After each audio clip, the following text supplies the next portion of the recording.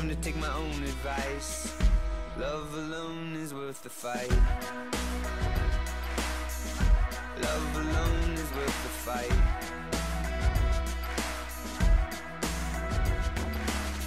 And I never thought I'd come to this, but it seems like I'm finally feeling numb to this. The funny thing about a name is you forget what the reason you were playing the game is. And it's all an illusion, a 21st century institution. And so I'm headed down the open road unknown. And we find what we're made of through the open door. Is it fear you're afraid of? What are you waiting for? Love alone is worth the fight.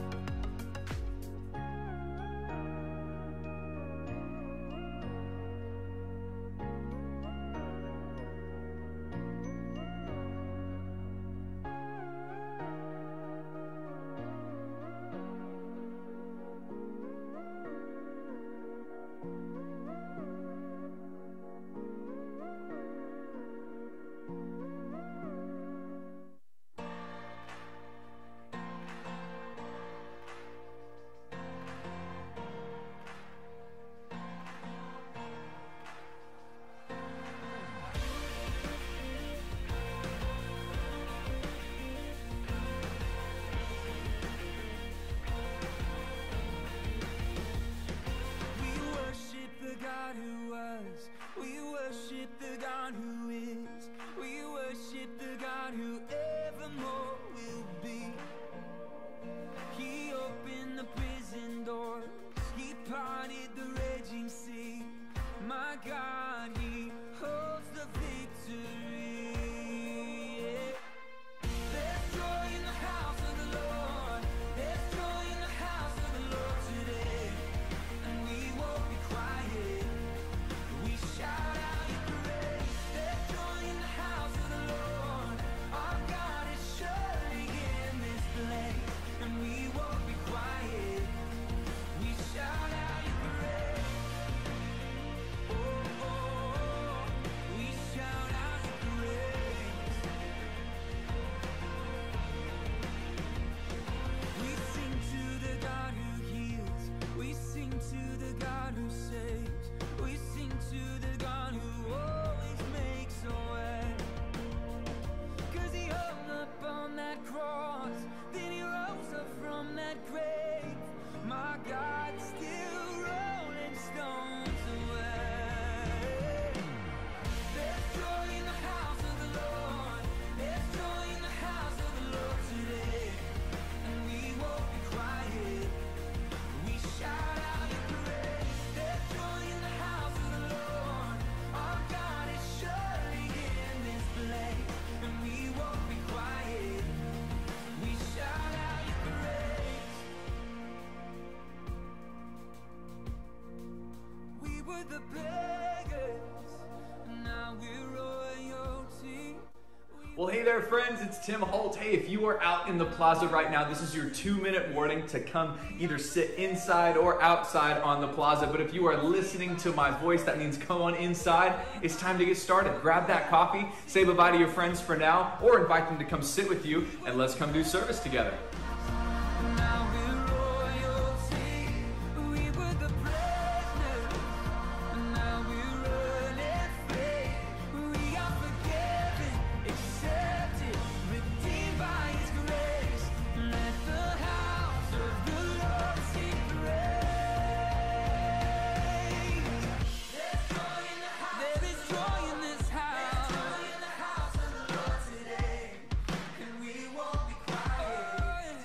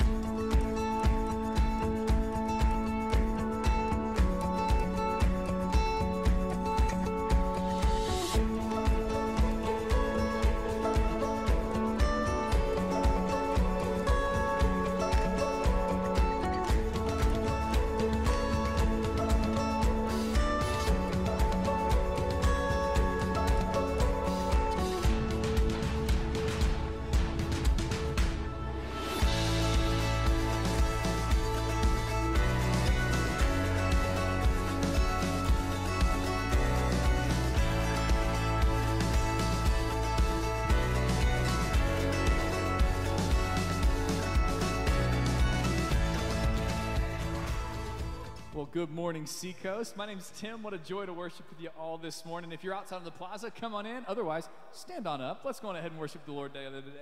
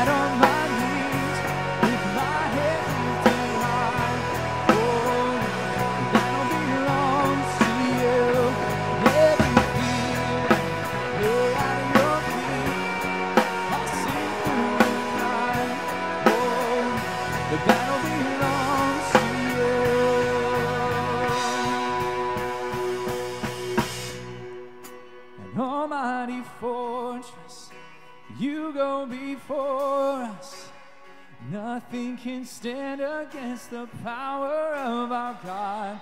You shine in the shadows. You win every battle. Nothing can stand against the power of our God. You fortress. You go before us. Nothing can stand against the power of our God. You shine in the shadows. You win every battle. Nothing can stand against the power of our God. So when I fight on my knees with my hands lifted high. Oh, that belongs to you. Every fear I lay at your feet. I sing through the night. Oh, the battle belongs to you. Oh, God, the battle belongs to you. Oh, the battle belongs to you. Isn't God good? Isn't he awesome?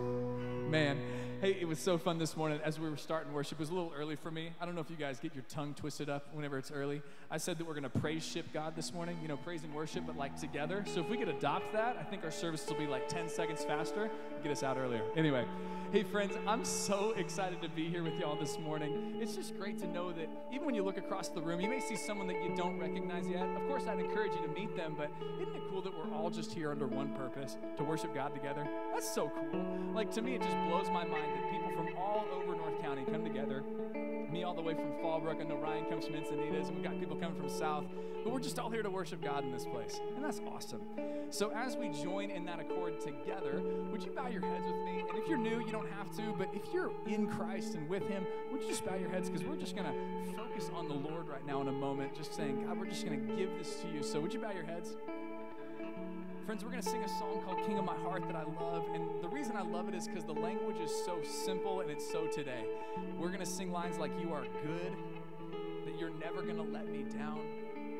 And it's lines like this that remind me that I'm talking to a God that's not the God of 500 years ago, not the God of big tall cathedrals, although he is that God. He's also the God of today, that he can speak to my heart as a 28-year-old dad of 2, just like he can speak to your heart. And so in this moment, I'm going to ask that we would ask ourselves the really important question. Is there anything holding you back from worship this morning? Is there anything, a sin in your life from the past week? Is it something crazy coming up this next week that you're anxious about? Is it maybe a strife and conflict happening today?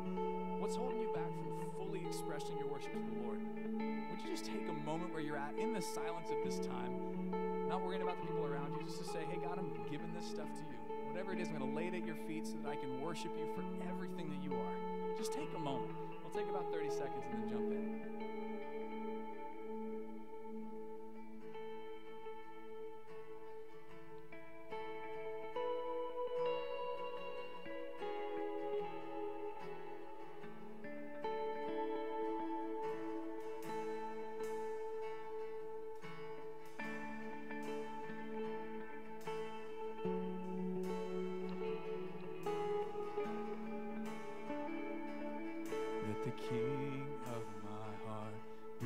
Mountain where I run, the fountain I drink from.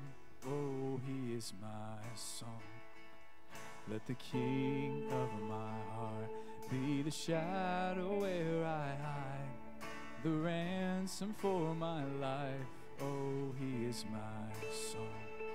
You are good, good. You are good.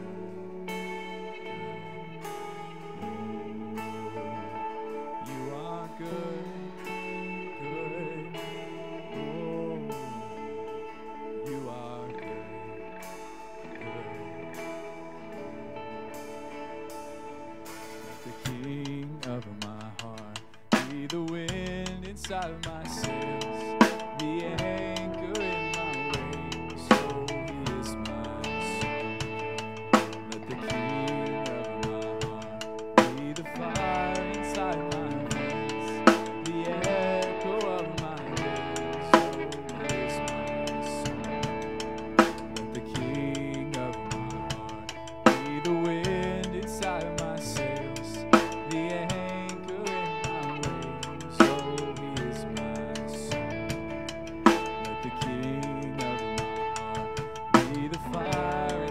my veins, the echo of my days. Oh, is my song. You are good, good. Oh, you are good, good. Oh, you are good, good. Oh, you are good.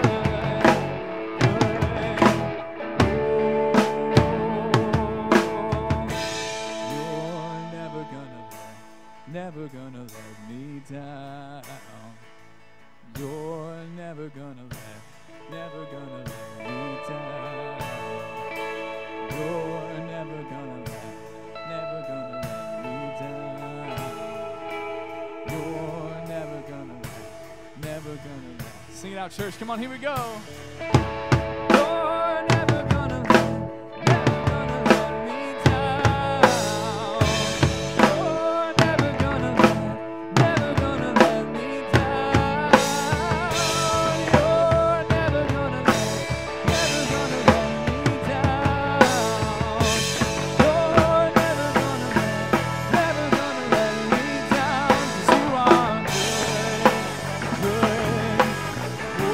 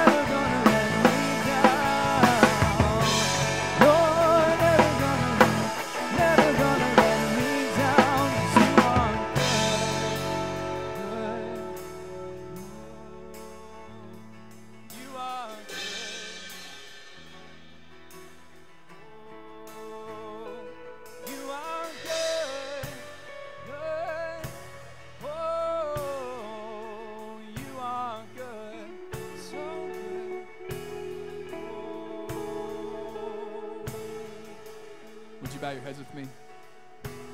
I had a mentor a couple of years ago look at me and say, Tim, I want you to think back on the last month. Where's God shown up in your life? Where's he been good to you? And there's something about just remembering. So friends, I want you to just take a moment where you are. Think back in the last month, the last 6 weeks. Where did God show up? Where did he show that he was good, even when things seemed dark? Take a moment and just grasp onto that memory before we move on.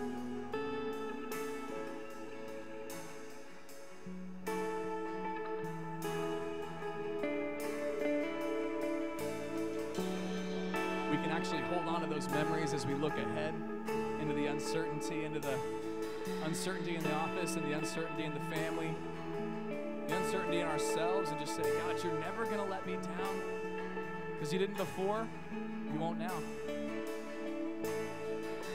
So friends, can we declare that we have a God who's never going to let us down? You're never gonna let me down. You're never gonna let me down. You're never gonna let me down. You're never gonna let me down. And Jesus, that's true. As we gather in one accord to worship you and learn more about who you are, God, we declare that you're never going to let us down, that you care about us, that you love us. We can look back, God, and recognize where you've been. We can look ahead and anticipate what you're going to do. And we're so excited to dive deeper into worship with you today through learning more about your word. In Jesus' name we pray. And all God's people said, amen. Well, friends, it's awesome to have you here. You can take a seat.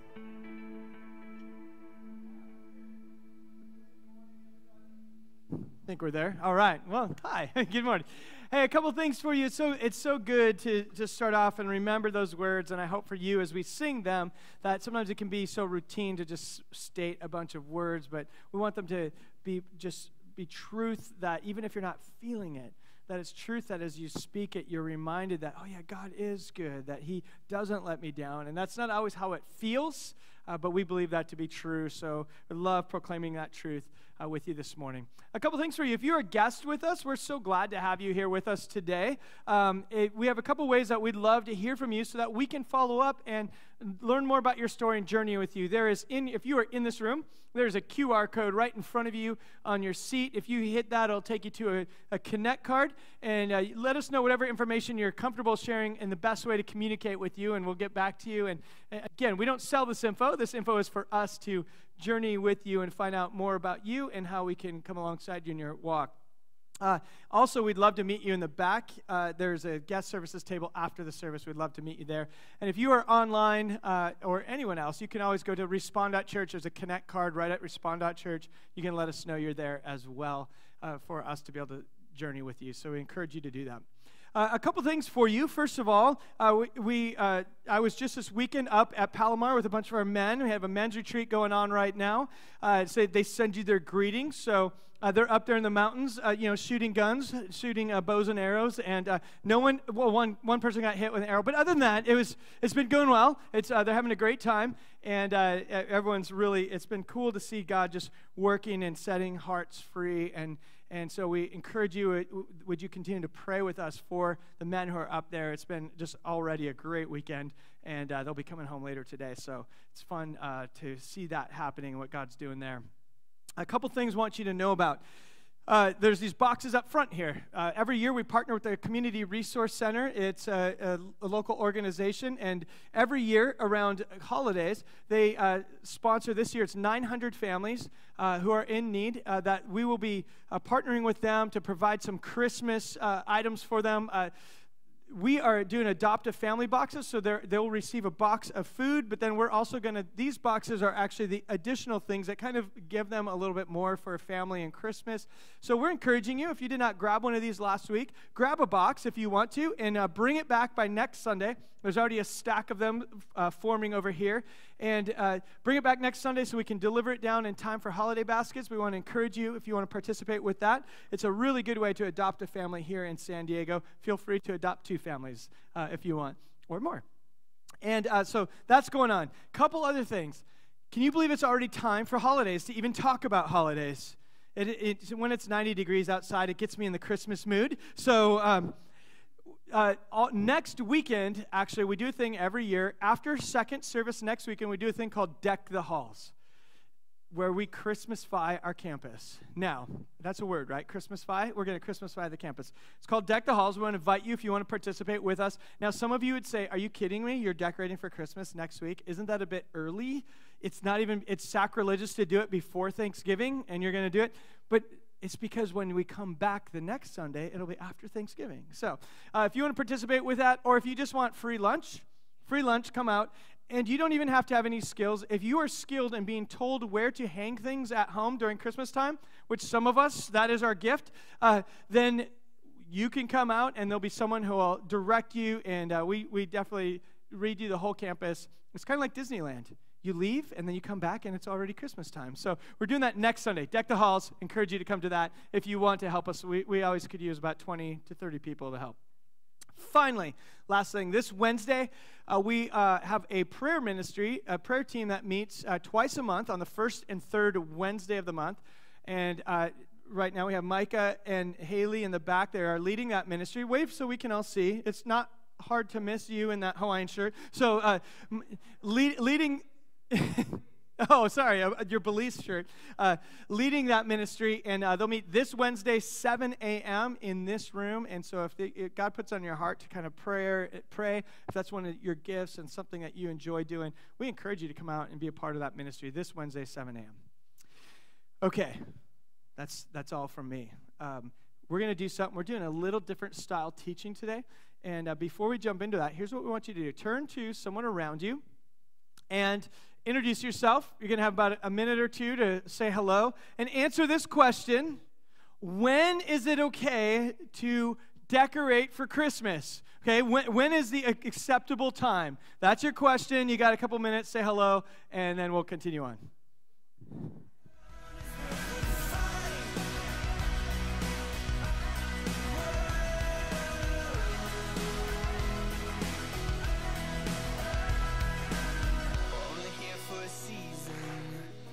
Looking for the rhyme and reason. Are you born? Why you leaving? What you fearing? What you believing? Why you living and breathing? Why you fighting it and getting it even? Let's go headed down the open road I know, and we find what we're made of. Through the open door. Is it fear you're afraid of?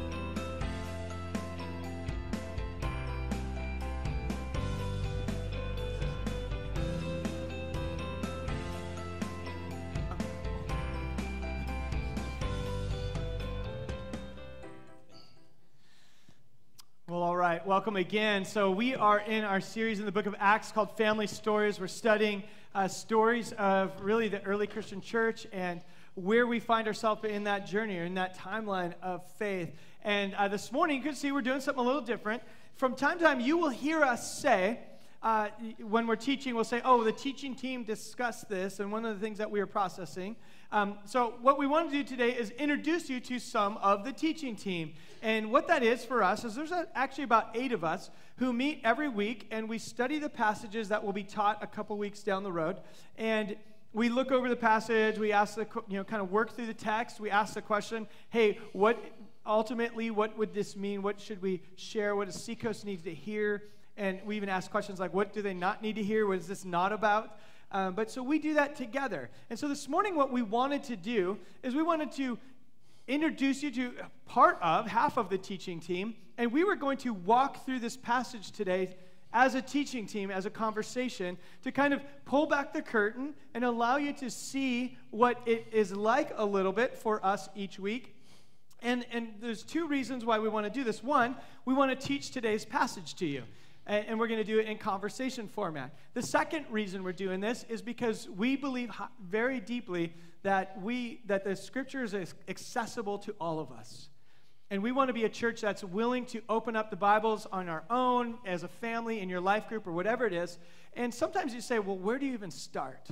A lot of us maybe have had the experience where you say, I'm going to read the Bible, and you start reading it, and you're like, I know I just read 4 chapters, and while I read those 4 chapters, somehow I also thought of everything I need to do today. That was amazing. And you kind of forgot what you just read. And that's okay, but we want to say, sometimes the question is, where do I even go? And so that's what we want to do today, is kind of model what we do as a team as we walk through the text. So it's going to be a little bit different than a normal Sunday. But I want to introduce you to the team starting at the end. There's Matt, who teaches on the stage here, and so part of our teaching team. Matt's one of our pastors of our life groups, young adults, discipleship, and probably a lot of other things. And I don't know what he does, but it's a lot more. And next to him, we have Felipe.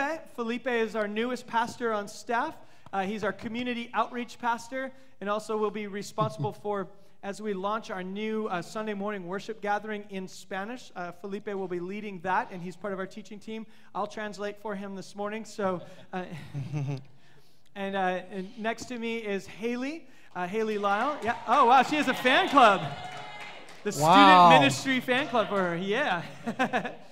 So Haley, her fan club is our student ministry, so we're glad to have her a part. But she is graduated with her Bible degree from Wheaton College and is not a staff member, but she's a part of our teaching team each week, and we totally love the contributions that Haley makes, and so we're glad to have her up here with us today. Gotta have the soft feminine side of the team. That's right. That's good. Yeah. And really, our value in the teaching team is that there's different perspectives help us understand the full counsel of God. And so, as we study these together, we gain insight and we say, "Oh, I didn't even think of it that way."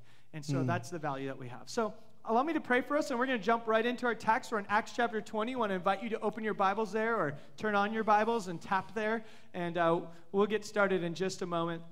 But pray with me.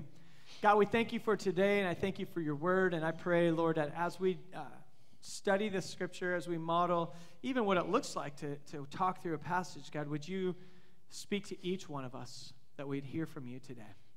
We believe that you're alive, you're well, you're working in us. And so, Lord, we invite you into this place. In your name, amen. Amen. All right, we're going to jump right in. So Acts chapter 20, we're going to pick it up in verse 17, and Haley's going to read the first part of it for us, and then we'll talk about it a little bit. So go ahead. All right. So Acts 20, starting in 17. Now from Miletus he sent to Ephesus and called the elders of the church to come to him. So this is talking about Paul sending for the elders of Ephesus. And when they came to him, he said, "You yourselves know how I lived among you the whole time from the first day that I set foot in Asia, serving the Lord with all humility and with tears and with trials that happened to me through the plots of the Jews. How I did not shrink from declaring to you anything that was helpful and teaching you in public and from house to house, testifying both to the Jews and to the Greeks of repentance towards God and of faith in our Lord Jesus Christ. And behold," oh wait, I'm supposed to stop there, aren't I? Oh yeah, that's okay. Stop. Yeah. We'll get into the next part. No spoilers, come on. Yeah, don't get too far ahead. So one thing that we always want to do when you look at Scripture and you read a passage is the first question we always ask is, okay, what are our questions? What is going on here? What do we need to know to understand this more? So for those of you taking notes or just kind of trying to process on your own, make sure a great question to ask is, okay, why is this in here? Why do you think the author put this story or this passage, and what is happening? And then we always ask, what do we need to know more about? That might be when we go to commentaries. Maybe sometimes we go to the original language and kind of dive in deeper there. But you want to ask, what do we want to know more about? Now, we're going to help speed this up by, I kind of related this to like a cooking show. We're going to show you how to make a great dish. We already made it, and we already chopped up the onions, and it's ready to go, because we don't have time to show you the whole process, but we'll tell you what we did in the process. Does that make sense? So here's where we are. The first thing we see here is it's Paul. He's writing to the church in Ephesus, and what we see, two things we see, is Paul's pattern of demonstrating and declaring the good news. In this, this is his final words to the leaders of the church in Ephesus. And if you've been following along in our series in the book of Acts, we've spent several weeks kind of back and forth in and around Ephesus. And he has this deep connection there. We know he was there for 3 years. And so these are his final words. That in his mind, he's like, I'm never coming back here. So he sends to the leaders and says, I want to share this with you.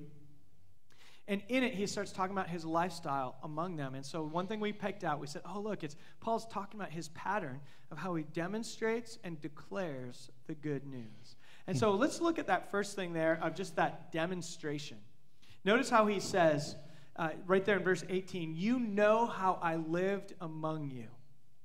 You know how I lived among you. And then he kind of goes into that. And Matt, why don't you just kick us off here? What are some of your observations as you look at just how Paul launches into this and just his heart through this passage? Yeah, so when we ask those questions, typically like around the table, like what do we see? The answers that come are, at least for me, coming through personality. So for me, I love, whenever I see something relational in the text, I just love calling that out and pointing to it. And so we all kind of have different personalities, and so we bring different things to it, and that's okay. I mean, for us, that's what the beauty of I usually point out the baseball references. Yeah, all the baseball references. So for me, that's the relational. There's twofold.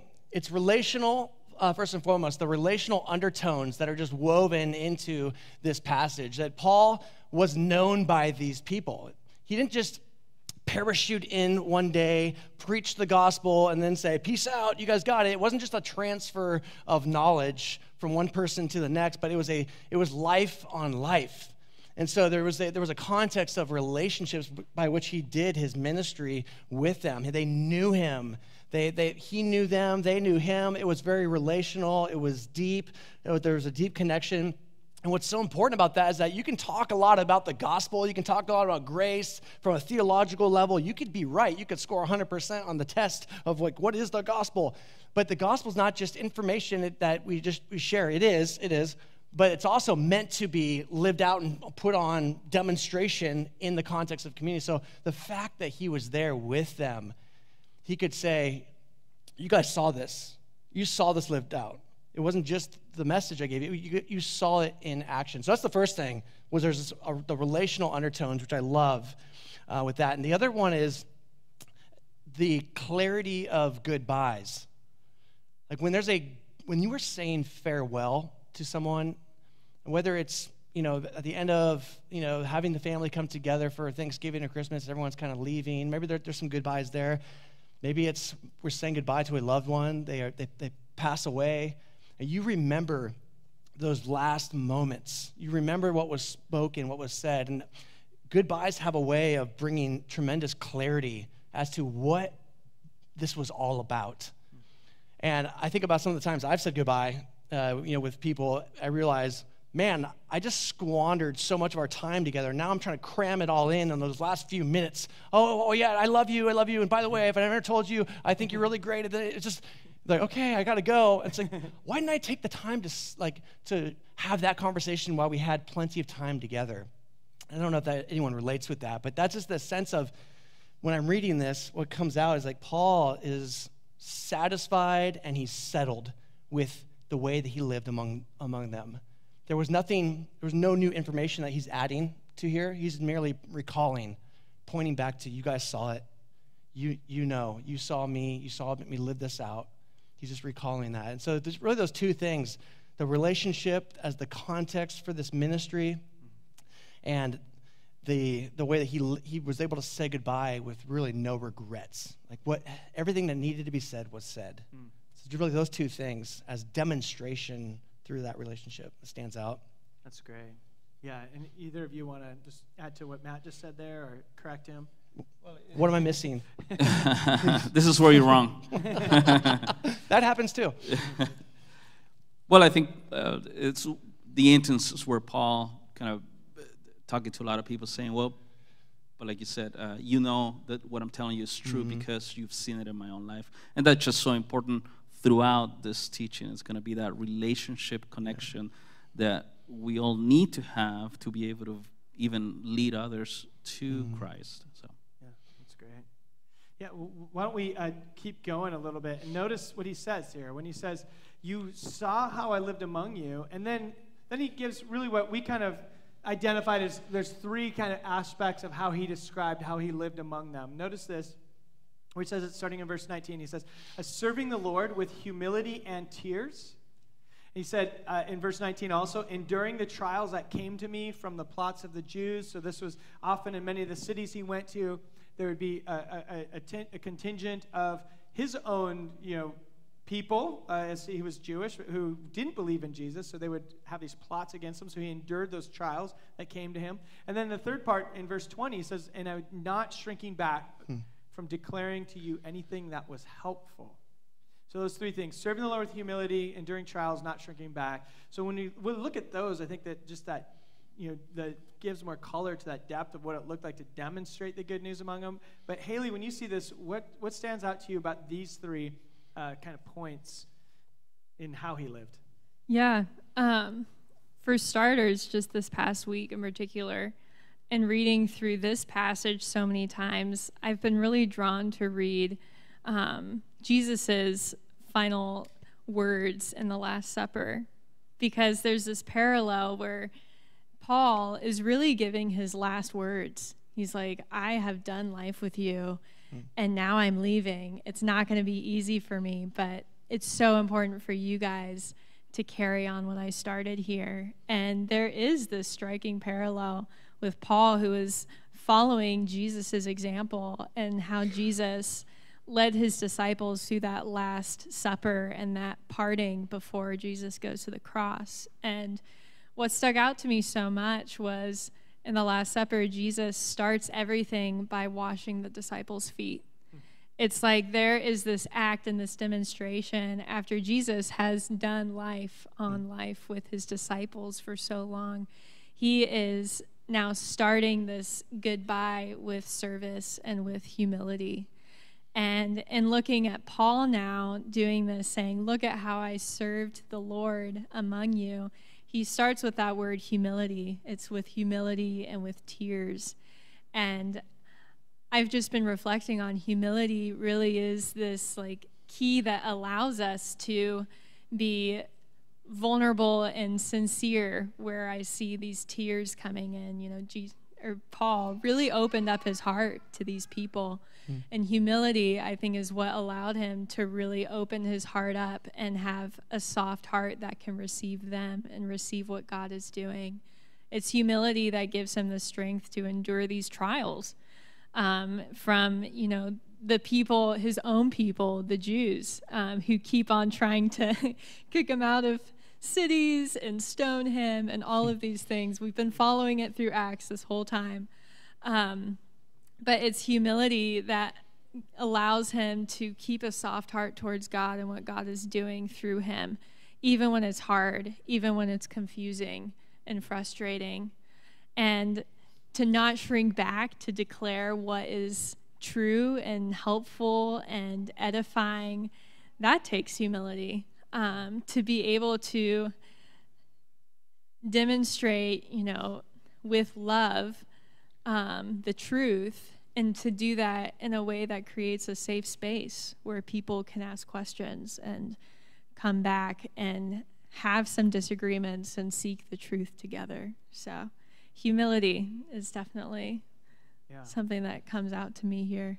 That's great. Yeah, when I see this, and there's just such depth of relationship when you see humility and tears, and you kind of think of, like, what is that like? And was there any other place where we see that with Paul? And In a letter that he wrote to the Corinthians, we found in 2 Corinthians chapter 2, verse 4, he said, I wrote to you out of great distress and anguish of heart and with many tears.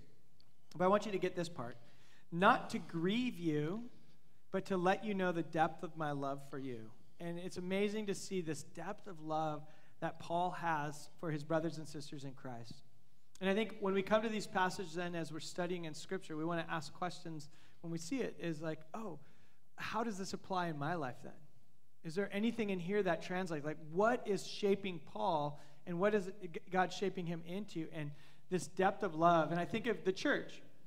Think of how challenging this last year and a half has been inside and outside the church, right? Think of how challenging it's been with all these different perspectives, and how difficult is it to walk with each other with this depth of love, and without this sincere concern for each other. Like, we're lost. We're so lost. And so I love Paul's just this depth of like, no, I want you to know my love for you is so deep. And that's what then compels him to share what he wants to share, because we're living in a world when people are not afraid. They don't shrink back from saying what they want to say. Would you agree? Like, just go online. No one's shrinking back from saying what they want to say. But they're not doing it with humility. They're not doing it with love as a motivation. It's to be right. And it's to be strong. And it's to make sure everyone knows that I'm on top. It's the opposite of what we're seeing here. So I love this kind of how Paul addresses it here. When we look at this, Felipe, what do you think about this? Wait, can I say something really quick on that? Yeah, jump in. Just to kind of double down on that. First of all, humility. I thought we weren't supposed to talk about our own humility, but I guess we can since Paul did it. Yeah, I'm so humble. I'm so humble. That's my strength. No, but that it was through opposition from the Jews. There was opposition that he was faced. So, you think about, we said it before, but the flavor of tea comes out in hot water. That the flavor of what's going on in you will be revealed in times of opposition. And so it's kind of cool that the times of opposition that Paul received and he was in, it gave a chance for these things to be expressed. This humility and these tears and his passion, it was expressed not because there was no opposition, but because there was. It just provided the occasion. So it's kind of a cool reminder for us that the opposition or the tough circumstances that we're going through merely provide an opportunity for people to see this life, this Christ life lived out and expressed. And that's what he's pointing people back to. You guys, that I went through some hard stuff and you saw what came out. Yeah, so that's a great point. That's a really good point, yeah. Back to you, Felipe. Yes. All right. What was the question? The answer is Jesus. So, just share a little bit on when you look at that, when we were talking about what does it look like to not shrink back from sharing anything helpful, because I think we have to understand that full phrase of anything helpful. A lot of people don't shrink back from sharing things that might not be helpful, but when you're thinking about that, what kind of resonates with you there, or what thoughts do you have? Yeah, I think we're always tempted to take a step back from sometimes what we want to say, but also even what we want to live, meaning following Jesus may be offensive to other people, so we take a step back from it, sometimes by that fear of what if I'm rejected, the same way that, family, friends, peers, they're rejecting Jesus, what if they reject me? So I love how he says, I didn't shrink back, I did not hold back or took a step back from telling you everything that you needed to hear. And it's such an example for us, even today, even in our culture and the message around the world, for us to take a stand on the truth and what it truly means to follow Jesus, not caring that we're going to offend those that are rejecting the Lord. Now, again, we can do this, and this is the balance of the humility, right? We can do it with humility. We can do it with love, just like Paul did.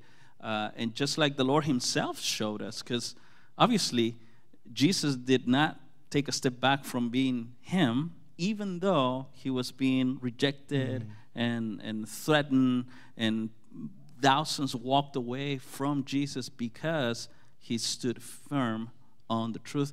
And it's so important for us today, especially, to be that light that shines in the darkness, that brings truth in the midst of confusion, And to ask that question, Lord, what does it truly mean for me to not take a step back, even within my family, to take a stand for who you are in me as a father, as a mother, as a son and daughter, right? As a husband, as a wife. Lord, teach me how to be accountable to you first and not take a step back from what you've called me to be. And it's a hard thing to do, right?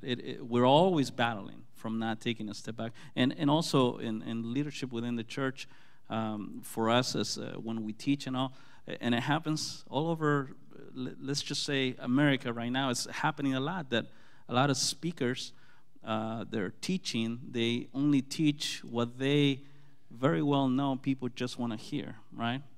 And that can be very harmful. It sounds beautiful to the ear, but it can be very harmful to the heart, because what is more dangerous than a lie is a half-truth. So if someone takes a step back from the full truth, then that can be very deceiving. And Paul is just a great example on that subject as well. So let's not shrink back. All right. What's the opposite of shrinking back?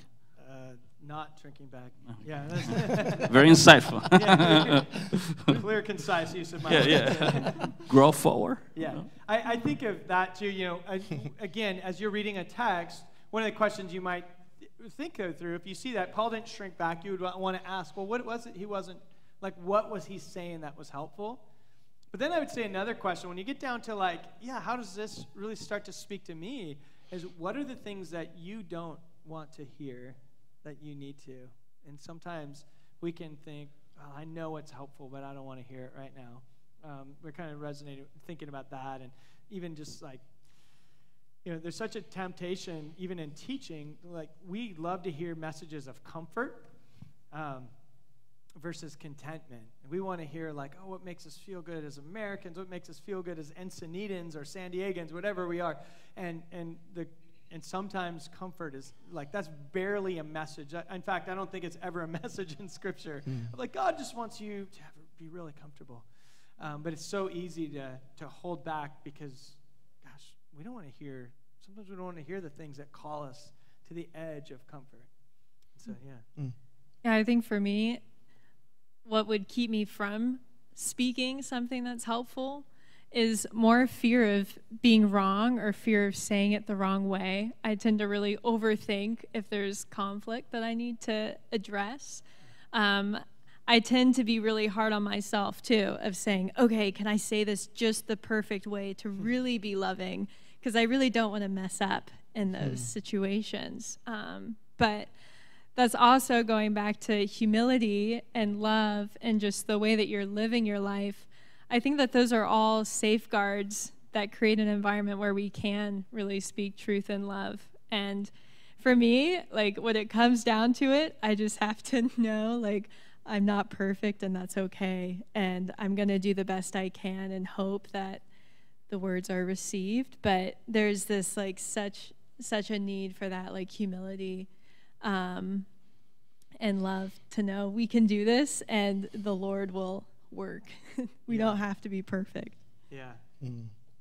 Yeah, I think, Matt, you said it when we looked at this originally. He said one of the quotes that came out was just, it's cool when you're in a relationship where they love me enough to tell me something that's helpful, but then they know that I love them enough to accept what's being said, too. So there's just this depth of relationship. And again, we want to be careful. If you don't have a relationship, if there's no depth, there's no love, like that determines the level of honesty you can have with someone. So, and people have it opposite right now, where they're on Instagram, they're very honest because they have such depth of relationship with you. And again, Paul is showing that example by saying, you know me. Yeah. I've done all these things among you, and that's why I don't take a step back from telling the truth. So same thing in personal relationships, absolutely. Yeah, that's great. Well, let's continue on with the text. So let's go back in Acts chapter 20 and pick it up in verse 22 and read through 27. All right. And now, behold, I am going to Jerusalem, constrained by the Spirit, not knowing what will happen to me there, except that the Holy Spirit testifies to me in every city that imprisonment and afflictions await me. But I do not count my life of any value, nor as precious to myself, If only I may finish my course in the ministry that I received from the Lord Jesus, to testify to the gospel of the grace of God.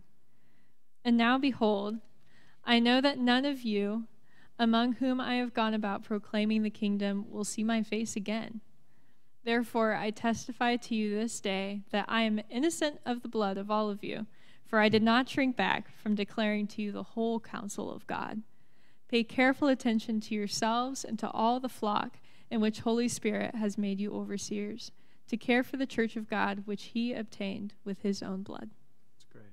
So here in this passage, we looked at the first part. He said, you know how I lived among you. That was that demonstration of the good news. But now look at this second part. He's saying it's the declaration. So what is, and we noticed in this part, there's a couple things that stand out as far as what he was declaring to them. And there was a couple. It was one was repentance towards God and faith in Jesus. We see that in verse 21. And then in verse 24, after Paul says, like, hey, you know what? My life is of no account to me because my main thing is to communicate this truth to you. And so the second part of declaration was testifying of the gospel of God's grace. And so we have this, he's proclaiming this repentance towards God and faith in Jesus, and then this gospel of God's grace. That's what he's declaring, and that follows what he was living. So, Matt, you want to kind of go on that a little bit and talk about that? Yeah, it's so important for us to see that there's not only demonstration, but there's also declaration. Because it's really easy for us to kind of fall and kind of emphasize one over the other. There's the, you know, I'm just going to demonstrate, live out my faith, which is so important. And then there's, I'm just going to talk about it and declare it. But one without the other is kind of just, it's weakening the whole. And so we have to think of this as two sides of the same coin. Because I think there's been, well, there's the quote that a lot of us know it's attributed to St. Francis of Assisi: preach the gospel always, use words if necessary. And so there's this idea of like, I'm just going to live this whole thing out, and then use words if necessary. Well, here's the thing. The gospel is meant to be lived out. The implications are deep, and they're all of life. But the gospel literally means good news. And news is not just meant to be expressed, really. It's meant to be declared. You know, news is meant to be announced. And so they're both are so important. Demonstrating it because of the implications of it all. It sets us free to express this in everyday life. But also, comes a point in time for all of us where we want to be able to articulate the gospel. And what's cool about these passages here, what Paul's ministry and what he's referring back to with his friends here, is that it's not just some fuzzy spirituality, like God's like so big and, you know, let's talk about God. No, it's faith in Jesus Christ. It's the gospel of the grace of God, you know, through Christ. And so there's this exclusiveness to it. That's not just some fuzzy spirituality, but it's very specific. It's about Jesus. And Paul's ministry, he was consistent, pointing people back to Jesus and articulating what he accomplished. The word repentance at times feels like a triggering word for me because of probably how I grew up. What are your guys' thoughts? Like, what is repentance? Can we just give a quick definition for that? Yeah, turn or burn. Turn or burn, that's what we hear, right? Yeah, you hear that, and I know someone who used to have a T-shirt that said that, and so, but yeah, I mean, sometimes it can feel so much like the street corner preacher, which it's not a bad message, but sometimes it can come across without relationship, you know, and it can come across of that question of what am I turning from and what am I turning to sometimes. So yeah, what do you guys? Well, it has eternal implications when we say repentance, where even if you say, well, I apologize, it's kind of like in the same thing, right? But it's so much softened. So when we hear repent, it's more of a recognize, turn around, and see where you're standing, that if you continue on the road that you're on, there are eternal consequences. So that's why I think our tendency is to say, yeah, I don't want to repent per se, because that's going to question who I am and where I'm at. And that's why I think we tend to kind of push it aside a little bit. Yeah, I can sometimes think when I hear repentance, that moment when I realize I'm convicted on something or I've been in the wrong and I need to apologize to God or to a person, and that feeling never feels that great. Like, it's just kind of, oh, dang it. Like, I did it again. And acknowledging it is uncomfortable. But when I think of repentance as a whole, that's just one moment. And truly what repentance is that joy of coming back to the Lord and coming back into his love and receiving from him all that he wants to give us and joining back into that life that he has for us. And repentance with people, asking forgiveness and receiving that forgiveness, like that is joy and life and so good. And up until that moment that we repent, we don't get to enjoy all of that. And so really repentance is turning around and running back to what is so good and life-giving. And the biggest barrier for most of us is probably us believing that we will be forgiven for whatever it is that we have done. We don't want to turn around because we are fearful that, is the Lord really going to forgive me? Does he truly know everything I've done? And the gospel is all about letting us know he already knows and he loves you anyways. Yeah, that's great. And I want to point out as we kind of get closer to the end here, but point out, notice it's repentance is a word literally means to turn or to change your mind, but it's repenting towards God and it's faith in Jesus. And I think sometimes if we're not careful, we can become behavior modification. Oh, I know I need to turn from this one behavior and replace it with a new good behavior, which God does that in our lives. You know, he does replace it, but it's turning towards, our process of turning towards God is where then he shapes and changes and starts working out something new. And you can repent without including God at all. So I'd be careful and remember, like, oh, we're returning from our sin. We're turning from those things in our lives that keep pulling at our old self, and we're turning towards God. And it's through faith in Jesus that we can do this.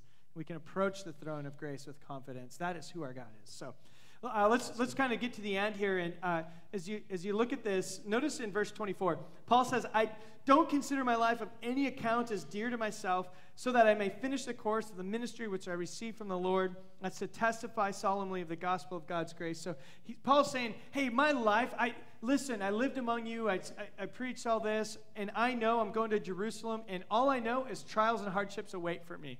And for most of us, if that's what we knew, we'd go like, well, maybe I'll go somewhere else. But Paul says, I don't care about that. What comes my way, that's fine, because I'm called to proclaim the gospel of God's grace. Felipe, when you hear that, what does that kind of speak to you?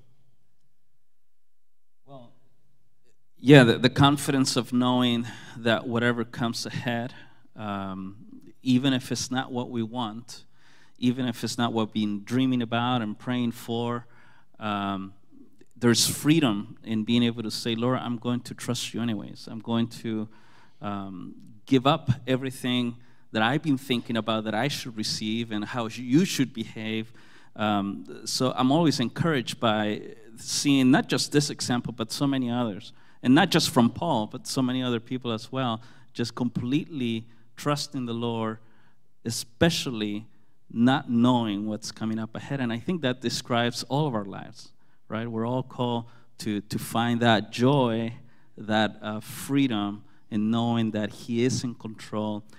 Just like he's been in the past, always in control, he will be in control in the future, and we can rest in that truth. That's great. Mm-hmm. Haley, when you think of what Paul's life, what got him to that point to be able to proclaim that, what are some thoughts? Yeah, it's something that has really stuck out to me about this passage. And even going a few verses earlier, he says, I am going to Jerusalem constrained by the Spirit. It's like this word is like bound or imprisoned by the Spirit. Fully knowing, because God is telling him, I will be imprisoned and there will be inflictions. And if you read the rest of Acts, that's what happens. And so knowing, he has wound his life so closely with the Lord that the Lord is telling him this, inviting him into this journey. And he's like, I have no choice. I'm so close to God. I have yielded and surrendered my life so much to God that this is where I'm going. And I have to be honest, when I read that, there's something in me that actually kind of envies that closeness and that intimacy with God. It's like he has gotten to the place where his life is so surrendered to God that what he values and what he is focused on is purely what the Lord has set out for him. And I think in life we have a lot of things that we value and that are really important. And I think, security and well-being and, your welfare, your family's welfare, that's all really important stuff. That's all really valuable. But what I see in Paul's life is there's something more valuable than that. And that is why he's willing to sacrifice that to follow the Lord into this hard place.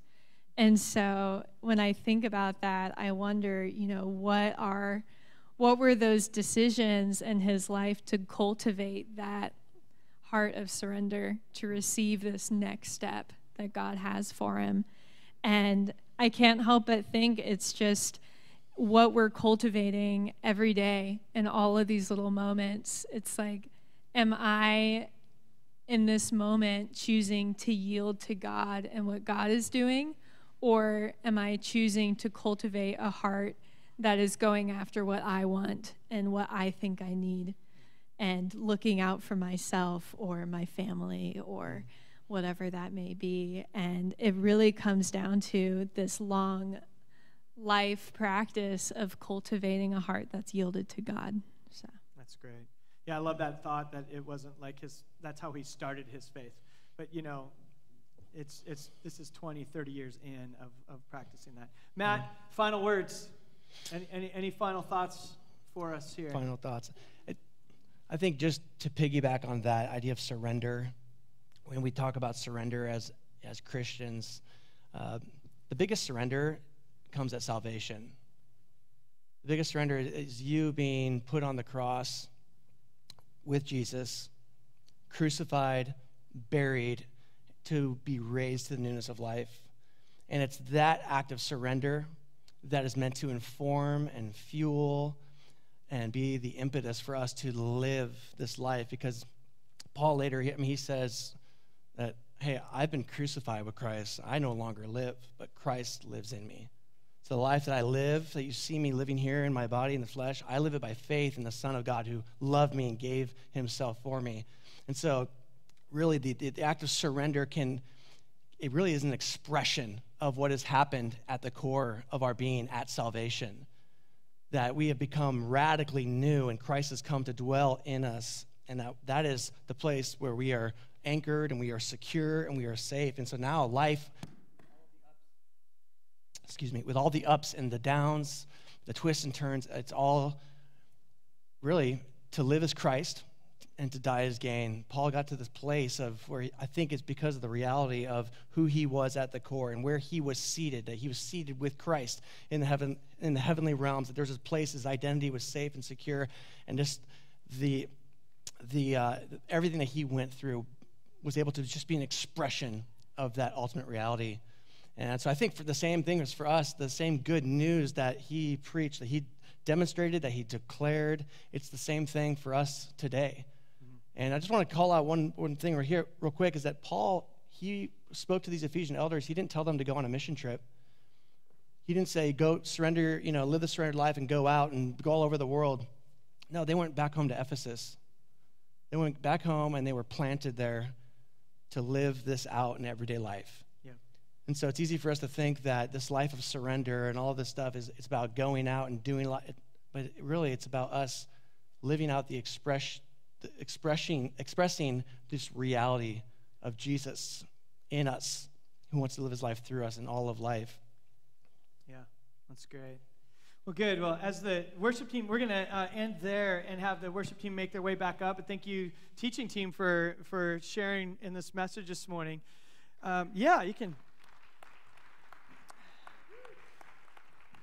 Great insight every week. I always looked forward to that time. It's such a joy. I want to point out verse 28. Paul is writing, then he goes to the elders in Ephesus and he says this, be on guard for yourselves. In other words, you've heard this message, so watch your own lives, and for the whole church, among which the Holy Spirit has made you overseers, and then to shepherd or to pastor the church of God, to care for it. Now, look at this last phrase, which he purchased with his own blood. I want you to get that. Today is a day where we're going to actually take communion. But sometimes when we get to communion, when we think of these stories, we look at Paul. Oh yeah, my life. I don't know what is ahead, and I might die. Trials or persecutions await me. That's the life that's for me. Sometimes I read these stories and I think, is there any connection to that and to our Christianity today? Or is this life of total surrender, this life of adventure, this life being called into something bigger than yourself? Or are we just like being called into an hour and a half on a Sunday morning? Is that the extent of it? And I want you to get what he said. This is the church which Jesus purchased with his own blood. Well, who did he purchase? The church is you and me. It's followers of Jesus. Who did he purchase it from? See, there's this notion that Jesus died on the cross to appease his angry father who just wanted blood because he's such a mean, angry God. But actually, Scripture is telling us he's purchasing us from what? From sin and from death, from the grips of the evil one. From Satan himself who was defeated. Christ's death on the cross did something.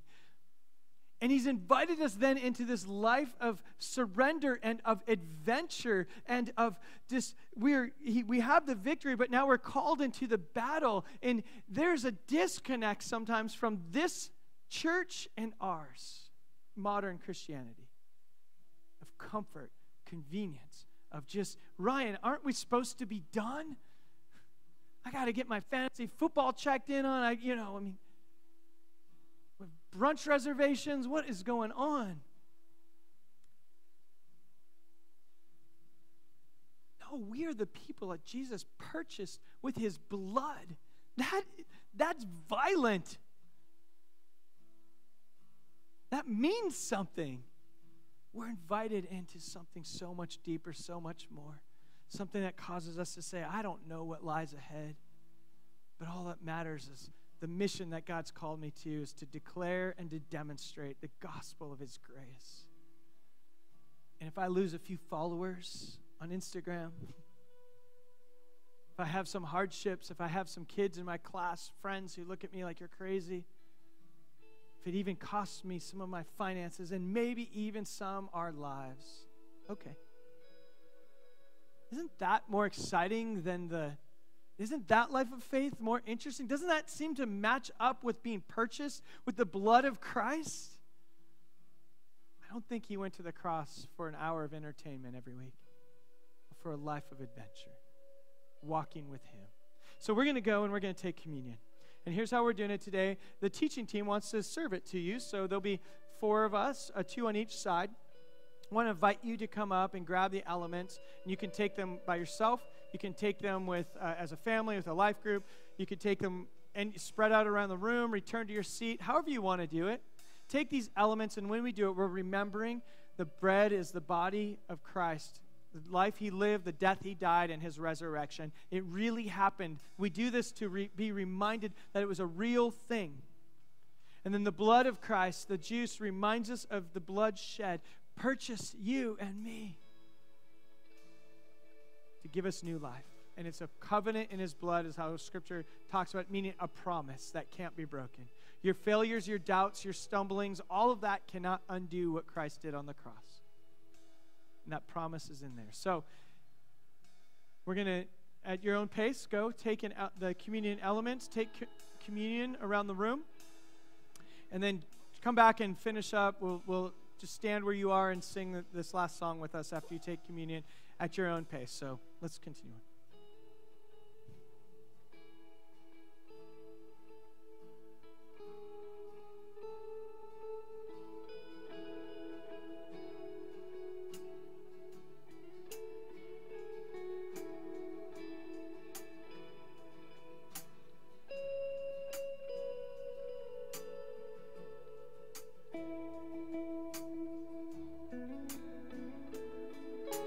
You spoke the earth into motion, eternity in your hand. You spoke the earth into motion, my soul now to stand.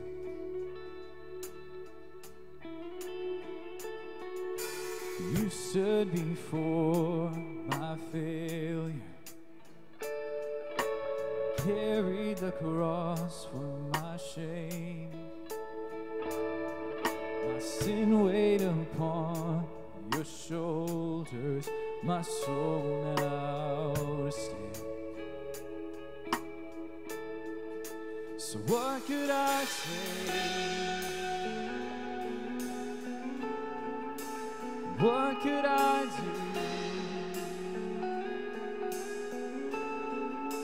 And offer this heart, oh God, completely to you. So I'll walk upon salvation, Spirit alive in me, this life to declare your promise, my soul now to sing. So what could I say? What could I do? Offer this heart, oh God, completely to you. So what could I say? And what could I do? But offer this heart, oh God, completely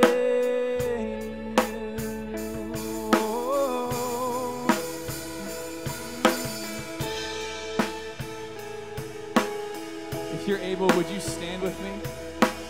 We're going to sing that we stand with arms high and hearts abandoned. And there's something about doing that physically in worship that just puts us in that space of surrender. And so if you're able, would you raise your hands with me as we sing this chorus, as we stand with arms high for Jesus? I'll stand with arms high and heart abandoned in awe of the one who gave it all. I'll stand, my soul, Lord, to you surrendered all. I am is yours. I'll stand with arms high and heart abandoned in awe of the one who gave it all. I'll stand, my soul, Lord, to you surrendered all. I am is yours.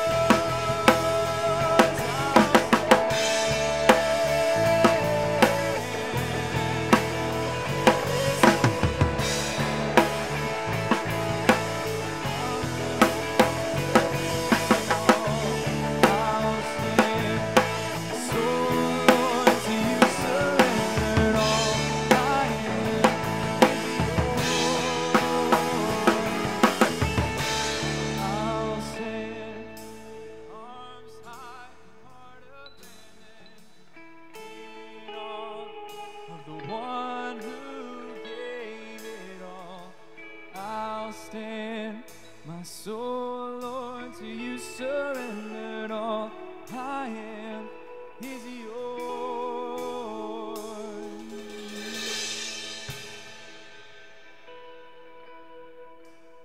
A tremendous truth, God, of the forgiveness that we have in you, the newness of life that we have in you. That this meal that we just shared, the bread and the cup, Lord, it's not a meal that says, I'm going to get busy for you, God. I'm going to get busy living for you. But it's a meal in remembrance of the life that you lived for us. God, press that truth down deep into every little nook and cranny of our hearts. God, we thank you for purchasing us. Thank you for rescuing us, that we have not been left alone. And thank you that today we can stand with boldness, with confidence, with assurance, knowing that we are yours. God, the blood that you shed for us was sufficient. Your body on the cross for us was sufficient, Lord. The cross worked the first time. No repeat necessary. The resurrection worked. God, today you dwell in us. And may we, as a church family, Lord, may we live each day expressing that reality in everyday life. So I thank you for the way that you called us, the way that you have dwelt in us. Lord, it's so good to be yours. It's so good to be a family. I thank you for this church and for the opportunity that we have to partner together as family, Lord, to put you on display and to declare the good news of your grace in Jesus Christ. And pray this in your name, amen. So good being with you guys. Thank you for either putting up with this I don't know, but we hope it went well and that you're walking away with some good things to think about. If you haven't gotten a box yet, please feel free to come up and grab one or two, and we'll see you guys back here next week. Love you. Bye. Count the times I've called your name some broken night, and you showed up and patched me up like you do every time. I get amnesia, I forget that you keep coming around. Yeah, ain't no way you ever let me down. Good God Almighty, I hope you find me praising your name no matter what comes. 'Cause I know where I'd be without your mercy. So I keep praising your name at the top of my lungs. Tell me, is he good? He's good. Tell me, is he God? He's God. He is good, God Almighty.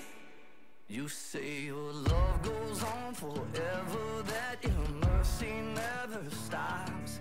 So why would I assume you'll be somebody that you're not? Like some